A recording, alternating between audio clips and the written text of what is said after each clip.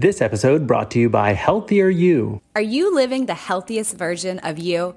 Hi, this is registered dietitian and Run Disney race announcer Carissa Galloway, and I'm excited to share some information about the course I created. It's called Healthier You.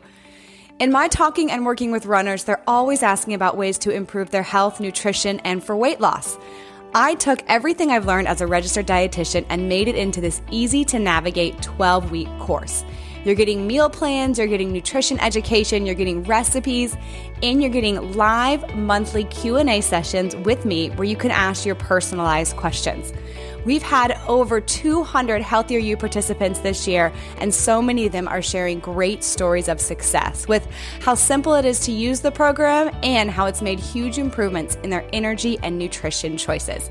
I'd love for you to join Healthier You, and you can use the code JEFF, JEFF, to save $175. You can go to GallowayCourse.com or find the link in the show notes, and follow me on Instagram for more information at Carissa_Gway. Have certain key words that remind you of your successes. And it can be a success in running or a success in life. But key words, once you say them, will turn on your human brain.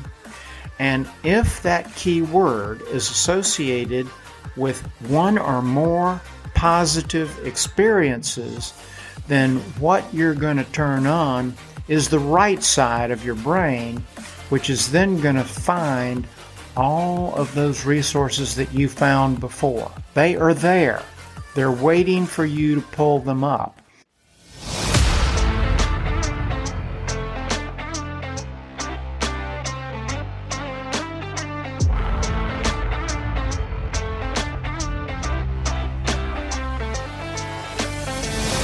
You can do it. All right, welcome to the You Can Do It with Jeff Galloway podcast. Today we're talking motivation. So I know motivation comes up a lot, and I'm not even just saying that because I'm running Boston, and I don't know, let's just say it's not been as perfect as of a training cycle as I would have liked, but I'm going to go and enjoy the journey and the experience. I know it's one of the most common topics that comes up and that people ask about. So let's just say this will be part one of a few different conversations about motivation.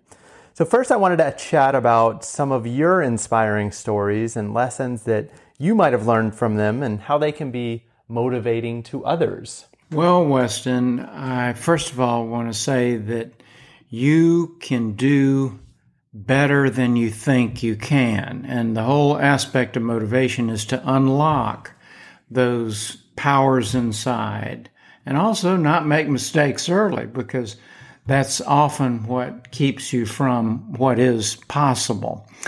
And the first major thing that motivation is about is discovering what you do best, and particularly being able to have a plan that relates to your strengths. And most of us have this.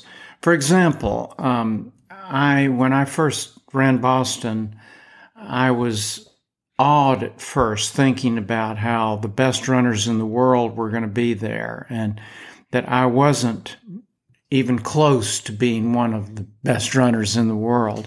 As a matter of fact, I was wondering if I could even get into the top 100 or 200. And I was looking forward to seeing what that was. But as I got closer and closer to the race, what I came up with is I knew how I could run my best. And it was quite simple. It was to not go out too fast. And particularly if you're a little undertrained. So I'll give you an example of what happened to me on a very important race when I was undertrained. It was the year after the Olympics, and I had only a few track races, and they had not turned out well at all.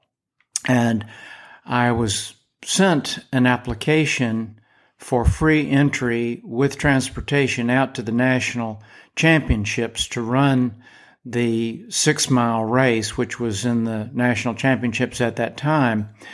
And I didn't feel adequate for going out there. So I decided that I would do a few test workouts, and none of them actually turned out very well. But I thought about the fact that I needed a break. I needed a chance to see my friends. And I was given this opportunity by the U.S. Olympic Committee to have a free trip to do that. So at first I took the pressure off, saying, nobody expects me to do anything because my performances have been so bad this year. So I'm just going to go out there, start out slowly, and just see what happens. So I get out to Bakersfield, California, and it's a real hot day, so hot that they held the 6-mile race in the evening after the sun went down. And I knew that I had to start out really slowly, so I was the leader of the back of the pack for the first 7 or 8 laps. And then I started to feel the effects of the heat and started to slow down a little bit. But I focused on a runner ahead of me who was clearly struggling more than I was. And that focus of being able to relate to another person pulled me along through the halfway point in the race. And at that point, a number of runners were slowing down. And I had developed this rhythm, even though I did not feel good at all. My rhythm and my cadence was pulling me past one runner and then past another runner. And I was focusing on the cadence and not where I was or where I expected to be at the end of the race. So fast forward to the last 4 laps in the race, and I had worked my way up into the top pack of 7 runners. And we were really running about the same cadence. And about every lap, I would pass another runner. And the pace started picking up. And I started to say, well, I'm not in this league right now, so I can't do that. It's very common to have negative thoughts, especially when you're under duress. But instead of that, I got right back to my cadence. And I kept working on maintaining that cadence, not picking it up, but maintaining it. And I went by another couple of runners, and as the last lap began, I was in a pack of 3 runners. And we went right with one another. We jockeyed for position, and we let it go coming down the final straightaway. And I ended up running in a tie for second place, which allowed me to qualify to go on the U.S. national team over to Russia and to Africa. And it was a fabulous experience for me and really transformed the way I thought about preparation before a race. You can't count yourself out when you are about to do something that is rather extraordinary, like the Boston Marathon, or like your first marathon, or some challenging experience when you don't feel like you're prepared. But in those situations, one bit of advice is don't start too fast. I have never heard of anyone that ran a really good time when they were undertrained and they went out too fast. Nobody has ever done that. And you seem to have kind of this, I mean, it's a little bit of a similar story to how you made the Olympic team, having a plan, getting it done, sticking in there. Was this something that was taught through your childhood, through your early days of running, or where do you think this came from? There were bits and pieces that I absorbed through my high school days and college days and from my teammates on the Florida Track Club during that era. However, there wasn't really a science or plans for motivation at the time, and motivation was really not understood in that era. I didn't really fully understand it until I wrote my book, Mental Training, and I had to take 6 months off and go through the research on how the brain is engaged by exercise and how it is, how we put up barriers in front of ourselves due to pressure and stress and so forth, and how to diffuse all of that. But all of that said, there were a few key things, and having a plan was really the key. And the person that I credit as helping me more through stressful races is my friend Frank Shorter. Frank was the most cognitive runner that I have ever run with, and from the very start of every workout that I ran with him and every race, he would have certain things that he would talk about.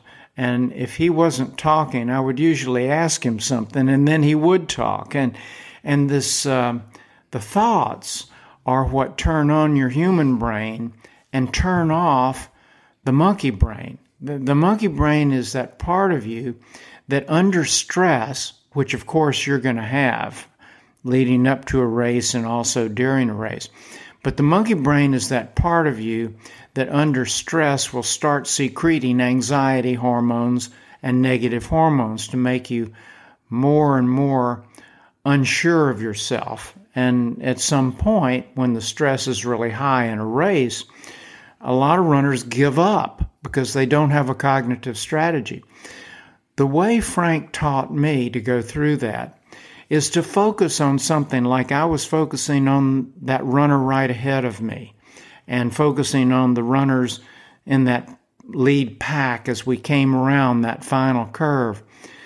When you have a cognitive approach to what you're doing at that time, you will have a great deal of control over your emotions and over your motivation, and then your ability to do whatever is capable of doing at that moment.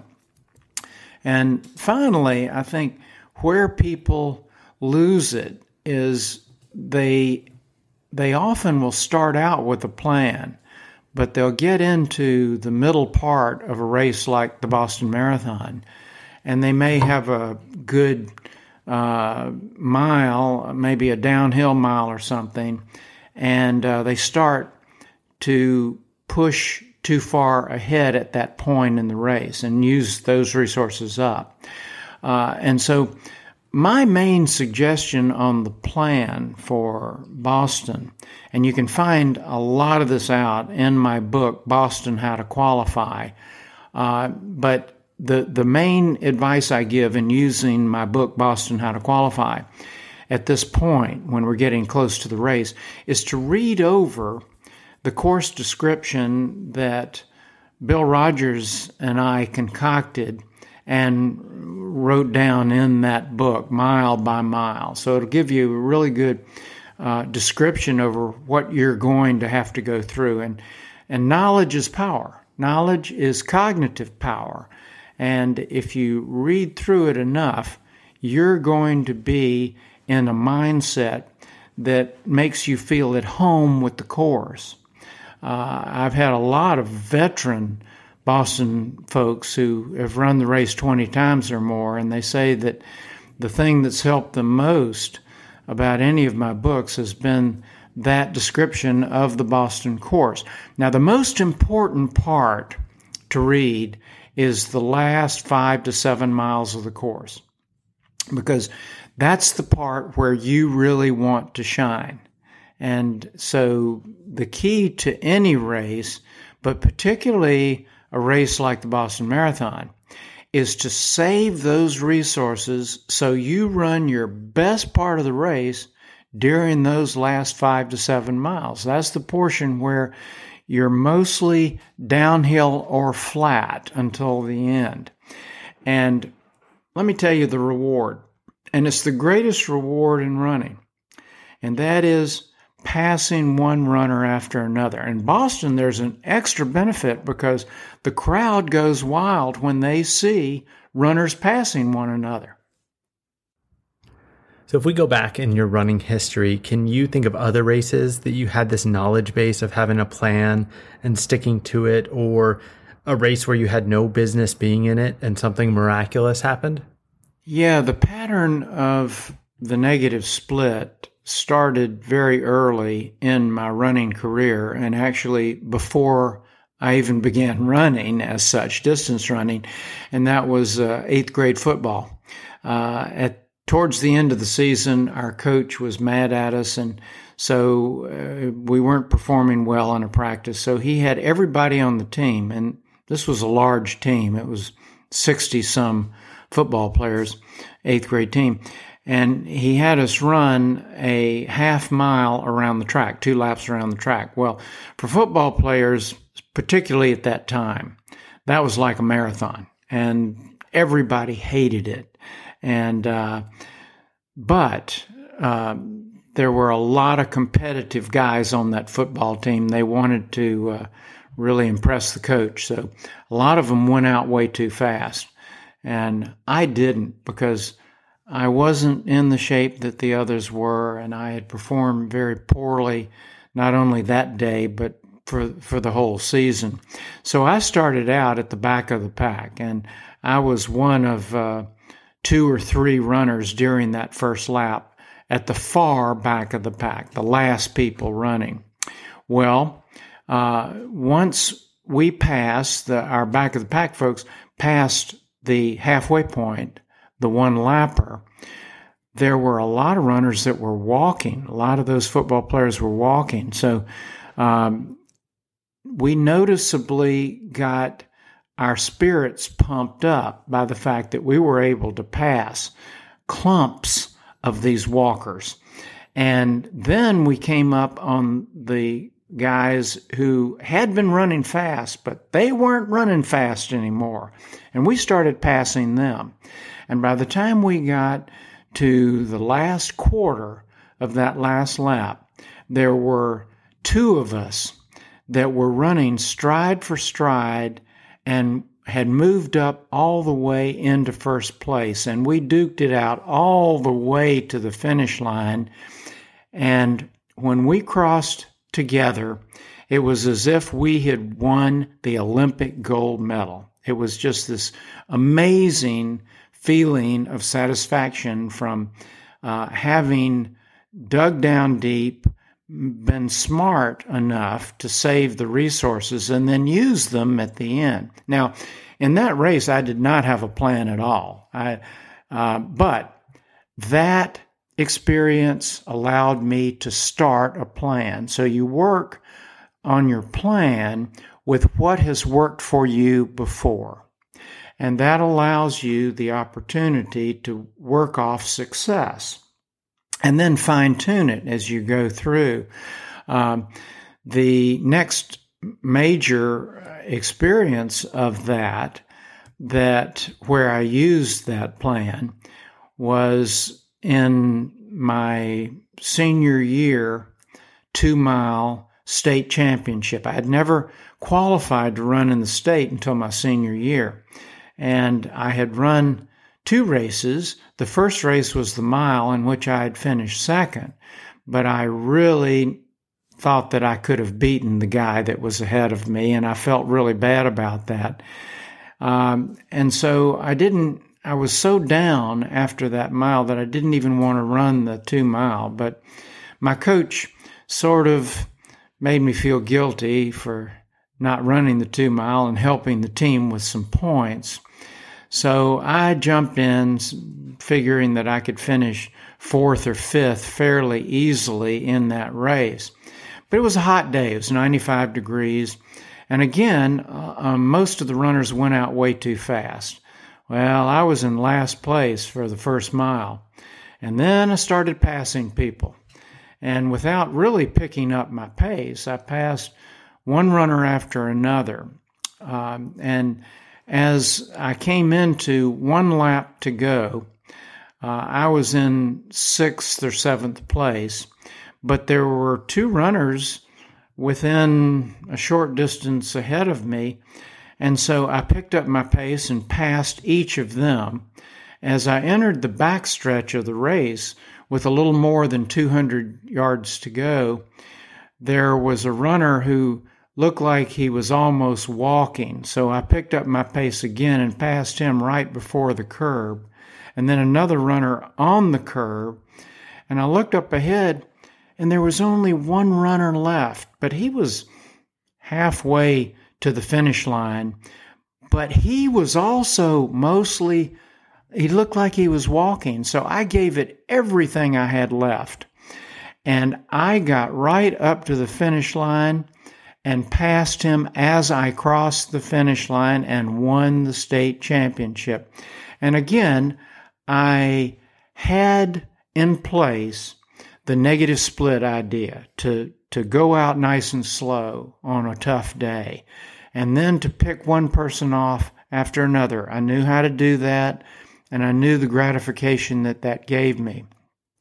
And then to feel the resources that I had saved is a really empowering experience, and I was able to pull that off, not only there, but in the Olympic trials and in the race in 1973, where I qualified for the U.S. team. It seems like also a theme in your life. Your father had this way of trying to will the weather to do certain things, and he would always say he would take credit for good weather, but it seemed like in big races for you, the weather always seemed to be very hot. So maybe he had a little something to do with that as well. Well, that's an interesting thought, and I never had the thought that my father's claim that he could control the weather actually would help me if he willed that the weather was hot. But it is a fact that I did run my better races in the heat. I was tougher than other runners. Another way of looking at it is in cold weather, the runners who had a lot more ability than I could display that ability. And I, not being as talented as these other runners, would benefit more when there was adversity out there, such as heat. But my father, Elliot Galloway, was really quite a remarkable person in being able to take certain concepts and apply them to your life, often in very subtle ways, and that is a good example of that. And I treasure the fact that I am Elliot Galloway's son. So just in kind of conclusion, for people that maybe aren't challenging for a victory of some of these races, which really none of us are anymore, what kind of overarching thought can you give about motivation and getting through something that maybe you didn't think was possible, or maybe you don't feel like it's going to be your day? How do we get through that? Well, first of all, I will have to say that finishing a marathon, and particularly the Boston Marathon, is winning in life. It's a journey. Life is a journey, and we have all types of challenges. And in distance running, there's no greater challenge than Boston when you consider the hills and the variation in the weather and all that. So to finish is an amazing accomplishment. Now, the key to motivation is having a cognitive strategy that turns on your human brain and turns off the monkey brain. And a cognitive strategy involves using a plan that you have edited through your years of running. And if it's in other areas of life, you edit your plan based on what is working for you in that particular area. But when it comes to running, the key to sustaining motivation is having certain things you can always come back to. And one of them is counting your steps. It's as simple as the cadence drill that we use very effectively to keep your rhythm going, to keep your cadence going when you start to lose it at the end of a race. You time yourself for 15 to 30 seconds. Count how many times your left or your right foot touches during that. And every time you're counting, you're turning on your human brain and turning off that negative monkey brain. So that's a simple thing you can do, but it will help everybody to follow up and pull resources out of yourself to have certain key words that remind you of your successes. And it can be a success in running or a success in life. But key words, once you say them, will turn on your human brain.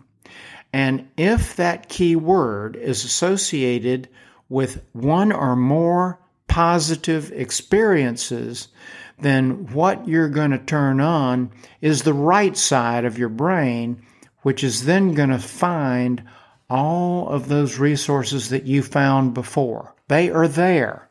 They're waiting for you to pull them up. And keywords that are tied into experiences will do that.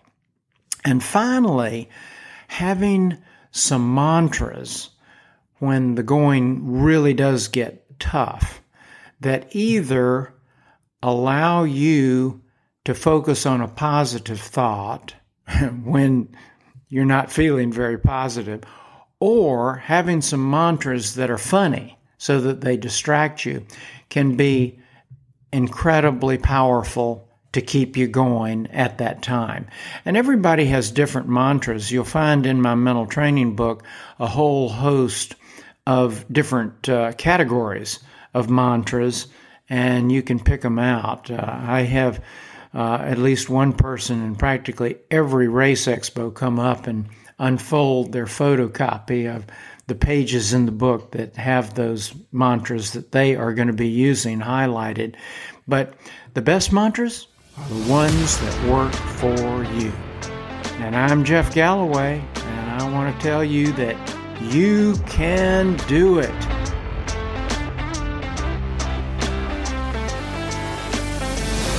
You can do it.